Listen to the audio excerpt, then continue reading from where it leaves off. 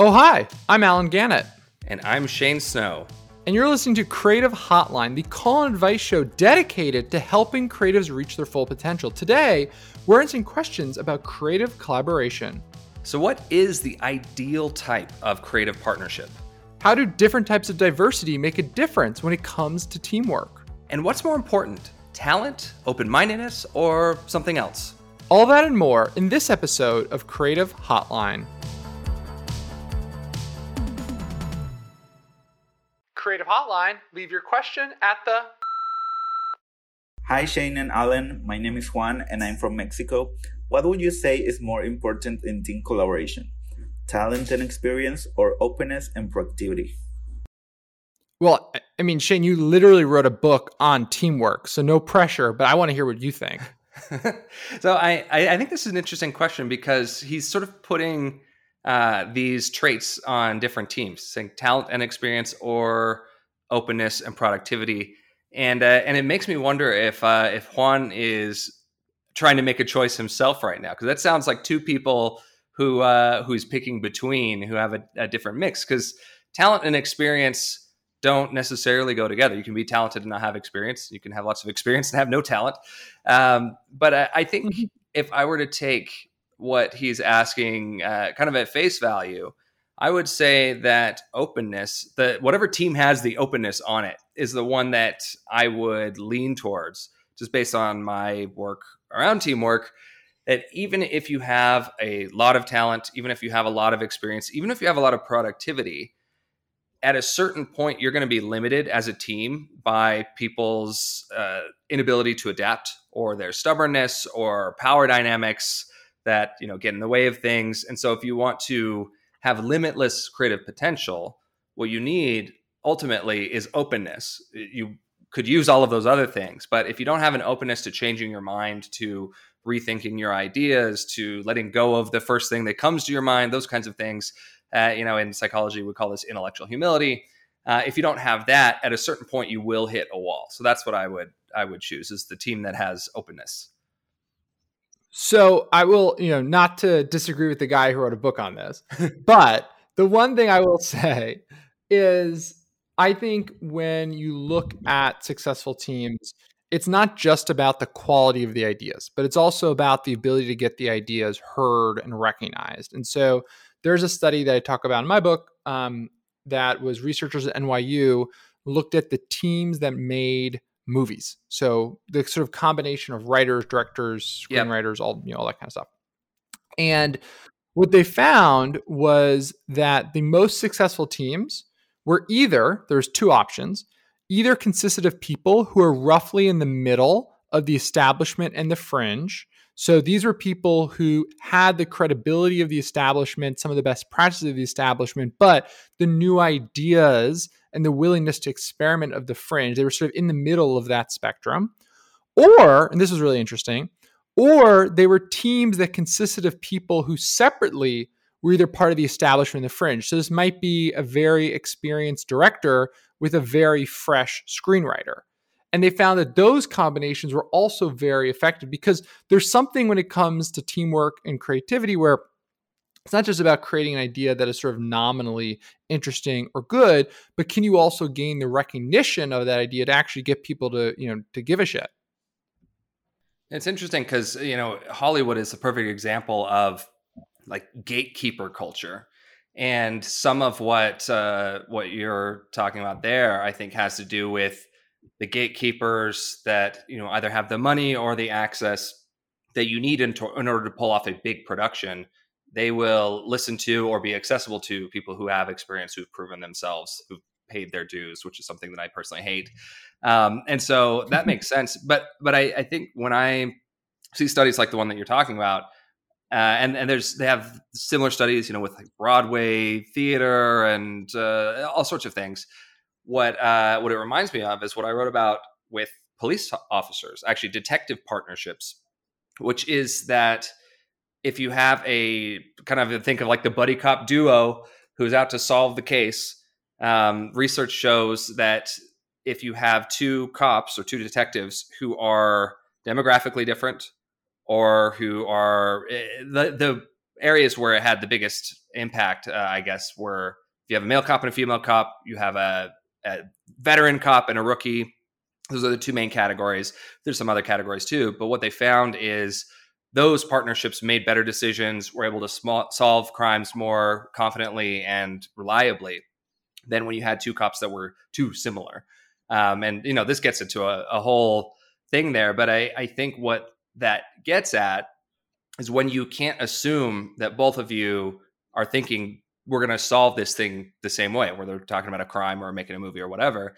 You can't assume that, then it forces you to be a little bit more open to different ways of doing things, to learning from each other. Now, some people will become real stubborn and it won't work out and the movie falls apart. But if it doesn't fall apart, then having people who are coming at it from different angles, it forces you to be a little bit more creative than you would otherwise, because you can't assume that you're on the same page about everything. So I think that there's probably a lot of reasons for, the outcome of this study that you're talking about. But already, I see a couple of different angles on creativity that all get back at this same idea that you got to be flexible if you're going to do something different and new and great. Okay, I can buy that. Look at us. We came together. Here we go.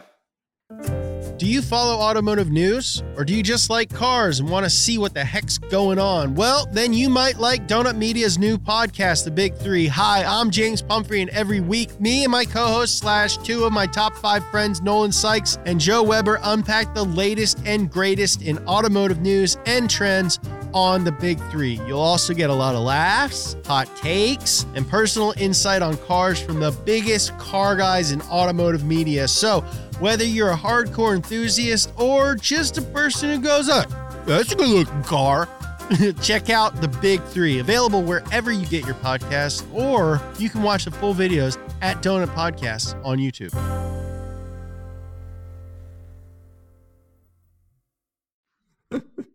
Okay, now it's time for a segment called Creative Hotline Fling.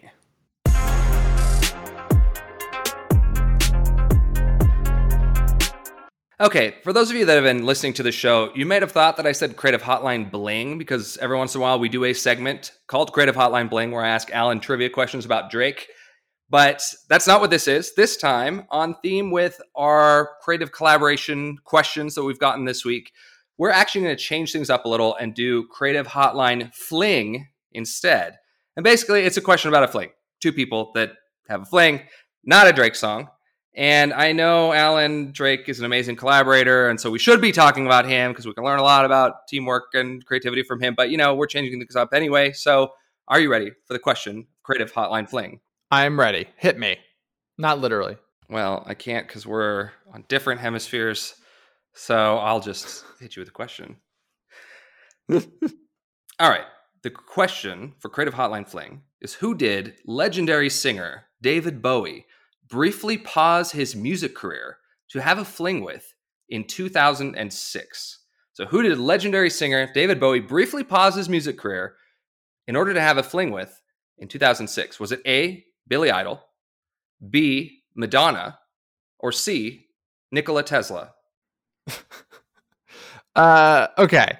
So I don't think it was Nikola Tesla for many reasons. A being that he is long dead, unless someone named someone after. So you think? Which I don't think happened. So you think? Yeah. So you think? If I remember correctly, David Bowie is part of my extended gay family. I think he's bisexual. So Billy Idol could be for sure. Madonna also seems very credible. I don't know. I feel like Madonna and David Bowie seems a little almost too perfect. Like that would make too much sense. But it's also a fling, so it's a brief moment, and so maybe that would make sense. But was Madonna married at that? I don't know. I'm gonna go with Billy Idol just because it seems a little more punk rock. So I'm gonna go with Billy Idol. Final answer? Final-ish answer. Whenever someone says final answer, it's like it's a bit definitive, I guess. Yeah, well, but it's like telling someone, "Are you sure?" And when they were sure, they're no longer sure because you said final answer. Final answer. So, okay. So David Bowie, in my opinion, one of the great artists of our time. He was taken too soon. But I will say that he, unlike you, would have guessed right on this question. But he's gone, so he can't guess right. And you guessed wrong. So cue the music. All right. So this is a trick question. Kind of. The answer is C, Nikola Tesla. And what the story is, yes, in 2006, David Bowie showed up in the movie The Prestige, playing the role of Nikola Tesla. Christopher Nolan's movie The Prestige with Christian Bale. I object. This has been a trick. I've been tricked. He took a break from his music career, put it on pause briefly to become Nikola Tesla. And so we could call that a fling. I didn't necessarily define fling as a romantic affair. I just said two people having a fling. So, yeah. Sorry, Shane. This is. I have been properly tricked. With that note, on that somber note of trickery, we're gonna go on back to the voicemail. Hey, Shane and Alan, it's Joe from New York, and I was wondering what the ideal creative team is today. Like in the Mad Men era, it was a copywriter and an art director. Is it still that, or is it something different? Thanks, guys.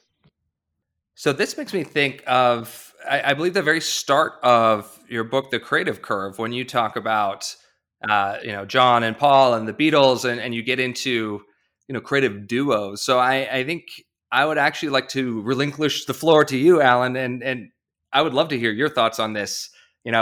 Post Mad Men era, is there an ideal creative duo question? We're so differential today. Oh my God. Our parents be proud.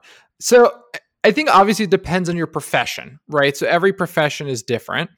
And the key theme that I would hit on, which I think also speaks to sort of Joe's blast in the past reference, is that when it comes to creative teams, a lot of times people mistake the idea of finding people they gel with as finding a good collaborator. And so we look for people who are maybe similar to us, who we like working with, and we take those people on as collaborators because we're like, oh, this will be fun.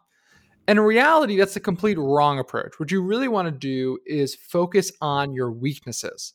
So what I've found is that the most successful creative teams, the people on the teams are very aware of what they're good at, and more importantly, what they're bad at. So think about Steve Jobs and Steve Wozniak. Steve Jobs, amazing marketer, great product mind, not that technical. So he had to have Steve Wozniak, and he knew that. And even early on, Apple hired multiple engineers. They raised VC funding very early. Jobs was acutely aware of his strengths and his weaknesses. I mean, much later, for example, he really relied on Johnny Ive to actually execute on a lot of his sort of design philosophies, which he knew that he couldn't actually tangibly execute himself. And so I think that idea of knowing your weaknesses and finding people who can help those weaknesses, that is really what's essential. I like that. There's research going back to like the 1970s when we first started doing business research. And researchers started looking at what makes people happiest at work, what makes them get along best, in a office environment, as that was starting to become more of the work culture, was the white collar culture. And there's this slew of research that came out that basically said, if you work with people who have similar interests as you, who you can communicate with easily and get on the same page with them very quickly from a communication standpoint, because you have similar perspectives and ideas and backgrounds, then you will be happiest at work. And the thing that we've done over the next 40 years is taken that research and conflated it basically with being productive at work or being more innovative at work. And, over recent years, I'd say the last 10 years, it's really actually started to click. But we've discovered or realized or remembered that actually getting along with people because you have similar interests, because you can have your own shorthand, because the inside language or whatever, that's not the same thing as adding up to more than the sum of your parts or being creative. That's a smooth working environment, which might be happy, but it's not necessarily an innovative or creative one. And the thing that actually you want is people telling you what you don't know, showing you what you can't see, being able to actually debate things from different points of view and have creative disagreements. And so, for me, a big part of my work with teamwork has been about how do you help a team have that friction, be able to engage from different points of view? How do you build the kinds of team that have the different points of view while also having things not get personal? So how can you not get along well is sort of the key phrase that I come to, because getting along is great until it means that you're kind of trapped, in one kind of mode of groupthink. Not getting along helps you get out of the groupthink, but you want to be nice to each other too. So you can do both things. But that's where I go when I hear this question, is exactly what you're saying, Alan. If you have a band with 4 guitar players, you're going to make guitar music. You're not going to make, rock and roll. I like that guitar music. That is the strongest condemnation language I've ever heard. Oh, it's guitar music. So speaking of kids and their guitar music. So speaking of disagreement, it is time for a segment that we like to call Creative Disagreement. Yes, that is battle music, because this is a time where we talk about something we disagree on. And in this case, something where Shane is clearly wrong on, and I try and make him explain himself. Shane, here we go. Okay. All right. Shane, you posted, this is a quote from you. I have the receipts. You posted that, quote, "I'm convinced intellectual humility is the number one thing leaders and citizens can develop if we want to make the world better." And I'm not convinced, Shane. There are so many things that leaders could do to be better. Why would intellectual humility be number one? So I have a very good argument for this, but I'm curious if you have a number one that you would put above intellectual humility. Yes, I would say empathy, because I think empathy is a skill that makes us, if you're a leader in business, it makes you create better products, better services. It makes you manage a team better. I think in your personal life, empathy is sort of the connective tissue between all people. And so I think that I'm generally someone who I like to think I'm more interested or curious about the sort of emotional state of people. And I think that tends to be where I think there's more action and improvement to be had. Interesting. Well, and I wouldn't disagree, actually. So for anyone who's listening that hasn't heard us talk about intellectual humility in the past, what intellectual humility is it's a virtue that psychologists and philosophers talk about that basically is the place in the middle between being too stubborn to ever change your mind and being so gullible that you can never make up your mind.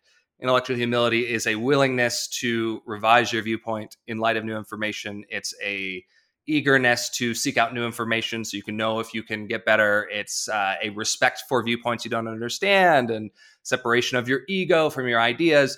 So it's this very cool thing that at a high level sounds more philosophical than actionable.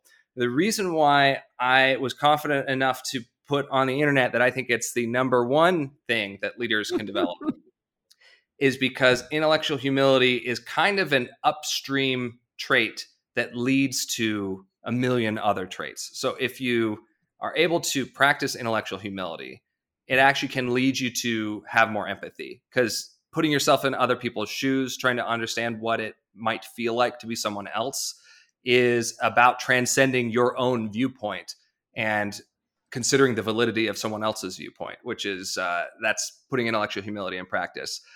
So it sort of absorbs these things. If you are intellectually humble, you'll be better at forgiving and asking for forgiveness, because you'll have an easier time making mistakes and knowing that that's okay, because we're changing all the time, and actually being fixed is bad. Aren't there situations where sometimes vision and clarity of vision is almost more important?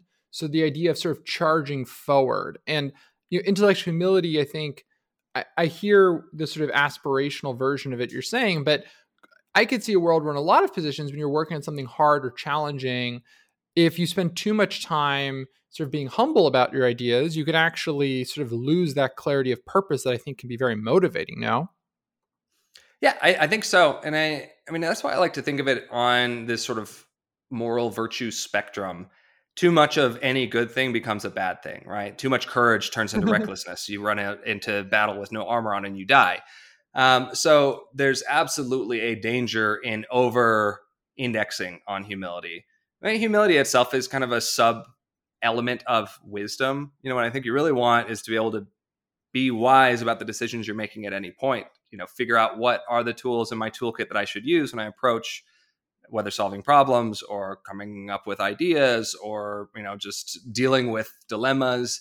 And so intellectual humility is about the willingness to change, but it's not the like change for change's sake. You know, and when you combine it with some other things that are kind of part of wisdom, like seeking other perspectives, like loving to learn. Actually, philosophers define wisdom in part as being creative, looking for different ways to do things. Those things all, I mean, they all kind of are in the same sort of cloud of ideas, but intellectual humility is the willingness at the end of all that to change your mind. So there are people who are willing to hear out any argument, they're willing to consider any idea, but never willing to change their minds. They're listening because they want to, they want to be right. They want to find a way to defeat you, not because they might change. And so I think that it's, maybe it is a little bit hyperbolic to say it's the number one thing. But I think when you add intellectual humility to an equation that contains, say, courage, or that contains wisdom, or that contains, some of these scenarios that you're talking about, you want to have empathy. Intellectual humility can help you do that better. So that's why I define it that way. I could be wrong about how universally applicable it is, but yeah. That was a pretty intellectually humble answer, Shane. You're living your values. That's the thing you're supposed to say at the end. All right, let's hit the voicemail. Hello, Shane and Alan. So my question is, what role does diversity play? Diversity more in like anything, like culture or expertise, profession, I don't know, like language, like everything that will fall into the category of diversity? So, I think that, he's using a pretty broad definition of diversity here, but I'll start more narrow and then we can broaden out. But one of the things that I was fascinated by is that creative industries traditionally have actually not been that diverse. So if you think about campaigns like Oscars So White, and, just racially, gender-wise, I mean, if you look at how for such a long time, white men have dominated Hollywood, you've seen that, like, you would think that creative industries, which you would almost inherently think of as progressive, as liberal, often are actually not that way. And the reason why, in my mind, comes down to the fact that creative professions are such a social phenomenon. And, so much of creative careers are built by having mentors, by having people who lend you their reputation, who sort of pull you up with them. And inherently, we know that people tend to mentor people who look like them, who come from similar backgrounds. Yeah. And so since it's such a relationship-driven profession, creative industries, what you find is it actually further perpetuates a lack of diversity when it comes to sort of more traditional forms of diversity. But I also think, this question is interesting because it seems like he's also talking about diversity in sort of other forms or other formats too. Yeah, well, I like that, first of all, this is a nice question to follow up the ones that we've talked about already, because in many ways, everything we've been talking about is this idea of the cognitive diversity that different people bring to a creative environment. You want different teammates who are bringing different tools, expertise, experience, talent, perspectives, all of that. That is what adds up to a more creative team than just a creative person or a group of people who think the same. That's the core premise of basically the theory of synergy. I'm doing air quotes that no one can see, but people can only add up to more than the sum of their parts if they are bringing different things to the table.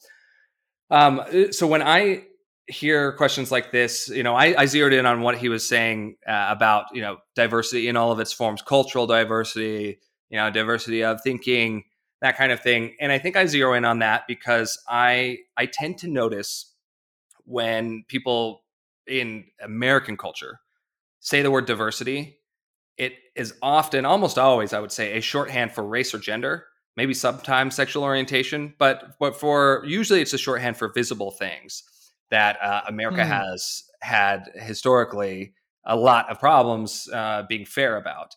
But I like to. So when you were saying that, I jumped in and I said, well, what kind? What are you referring to when you say diversity? 'Cause I like to, as a habit, specify demographic diversity or cognitive diversity or generational diversity. I like to add little adjectives to it just to be kind of specific about it. And what I find is that when I do that, it reminds me that people are much more complex than just the first salient trait you can see. So this is getting kind of far afield from what you were talking about with with Hollywood and creative industries, which I think is a super good point, right? Like whoever has the power is who creates the social environment where the next generation can thrive or where people can come in and collaborate.